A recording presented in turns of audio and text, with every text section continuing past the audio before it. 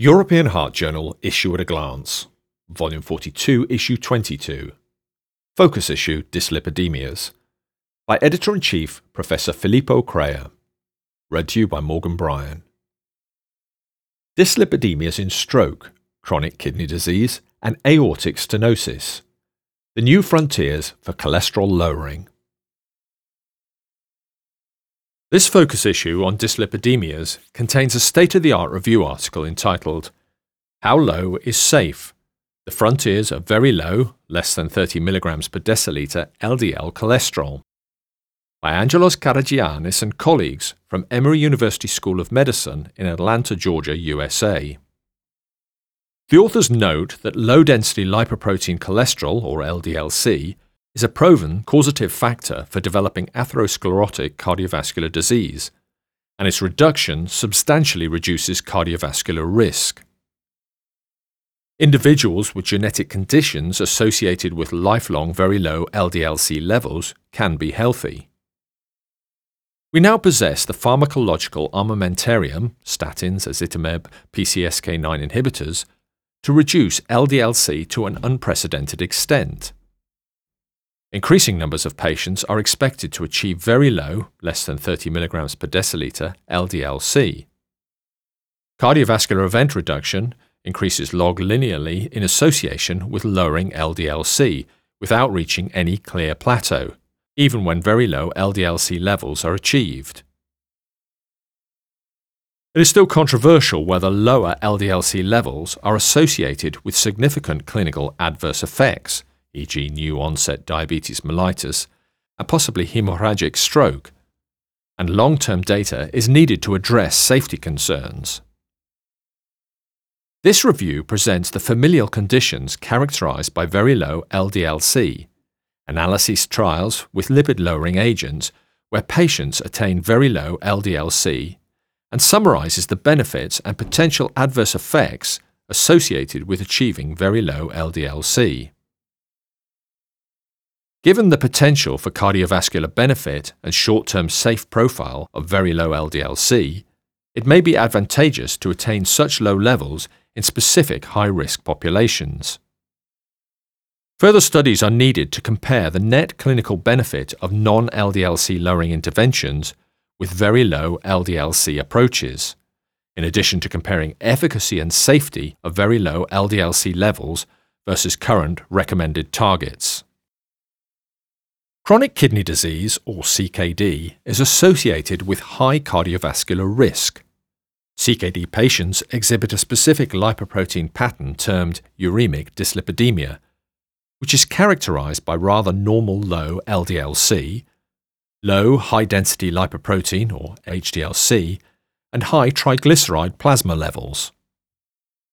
In a second state-of-the-art review article entitled Lipoproteins in Chronic Kidney Disease, From Bench to Bedside, Timotheus Speer from the Saarlander University Hospital in Germany and colleagues provide an update on uremic dyslipidemia. The authors indicate that all three lipoprotein classes are involved in the pathogenesis of CKD-associated cardiovascular disease, or CVD. Uremia leads to several modifications of the structure of lipoproteins, such as changes of the proteome and the lipidome, post-translational protein modifications, e.g. carbamylation, and accumulation of small molecular substances within the lipoprotein moieties which affect their functionality. Lipoproteins from CKD patients interfere with lipid transport and promote inflammation, oxidative stress, endothelial dysfunction, as well as other features of atherogenesis, thus contributing to the development of CKD-associated CVD. While lipid-modifying therapies play an important role in the management of CKD patients, their efficacy is modulated by kidney function. Novel therapeutic agents to prevent the adverse remodeling of lipoproteins in CKD and to improve their functional properties are highly desirable and partially under development. Lipoprotein A, or LPA, is a recognized causal risk factor for atherosclerotic cardiovascular disease. Its role in acute ischemic stroke, or AIS, however, remains controversial. In a clinical research article entitled "Lipoprotein A is associated with large artery atherosclerosis stroke etiology and stroke reoccurrence among patients below the age of 60 years. Results from the Biosignal study," Markus Arnold from the University Hospital Zurich in Switzerland and colleagues evaluated the association of LPA with large artery atherosclerotic, or LAA, stroke and risk of recurrent cerebrovascular events in AIS patients. For this analysis of the prospective observational multicenter biosignal cohort study, the authors measured LPA levels in plasma samples of more than 1,700 primarily Caucasian AIS patients, collected within 24 hours after symptom onset. Primary outcomes were LAA stroke etiology and recurrent cerebrovascular events, ischemic stroke or transient ischemic attack, within 1 year.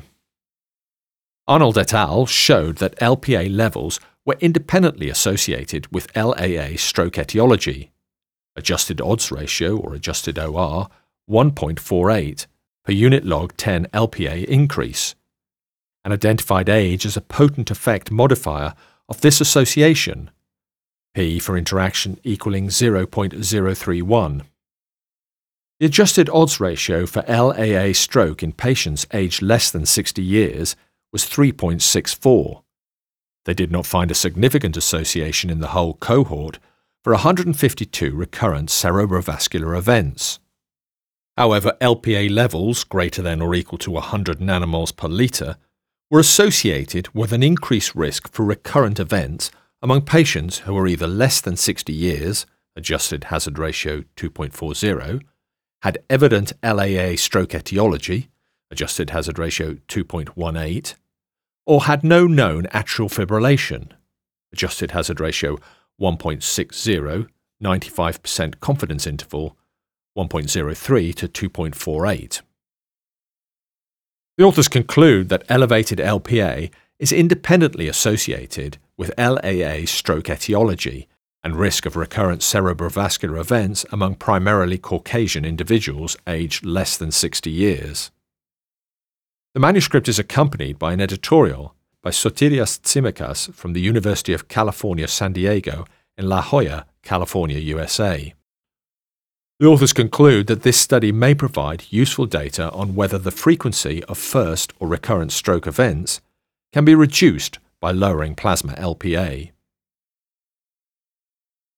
Familial hypercholesterolemia, or FH, and elevated LPA are inherited disorders associated with premature atherosclerotic cardiovascular disease, or ASCVD.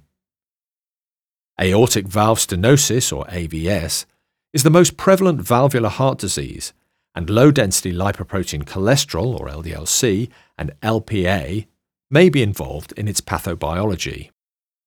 In a clinical research article, Lipoprotein A, LDL-C cholesterol, and hypertension, predictors of the need for aortic valve replacement in familial hypercholesterolemia. Leopoldo Pérez de Ila from the Universidad Complutense in Madrid, Spain, and colleagues investigated the frequency and predictors of severe AVS requiring aortic valve replacement, or AVR, in molecularly defined patients with FH.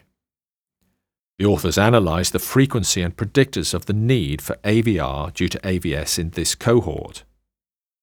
More than 5,000 were enrolled, 3,712 with FH, 1,310 non-affected relatives, or NAR. 50 patients with FH, 1.48%, and 3 NAR, 0.27%, required AVR, odds ratio 5.71, after a mean follow-up of 7.48 years.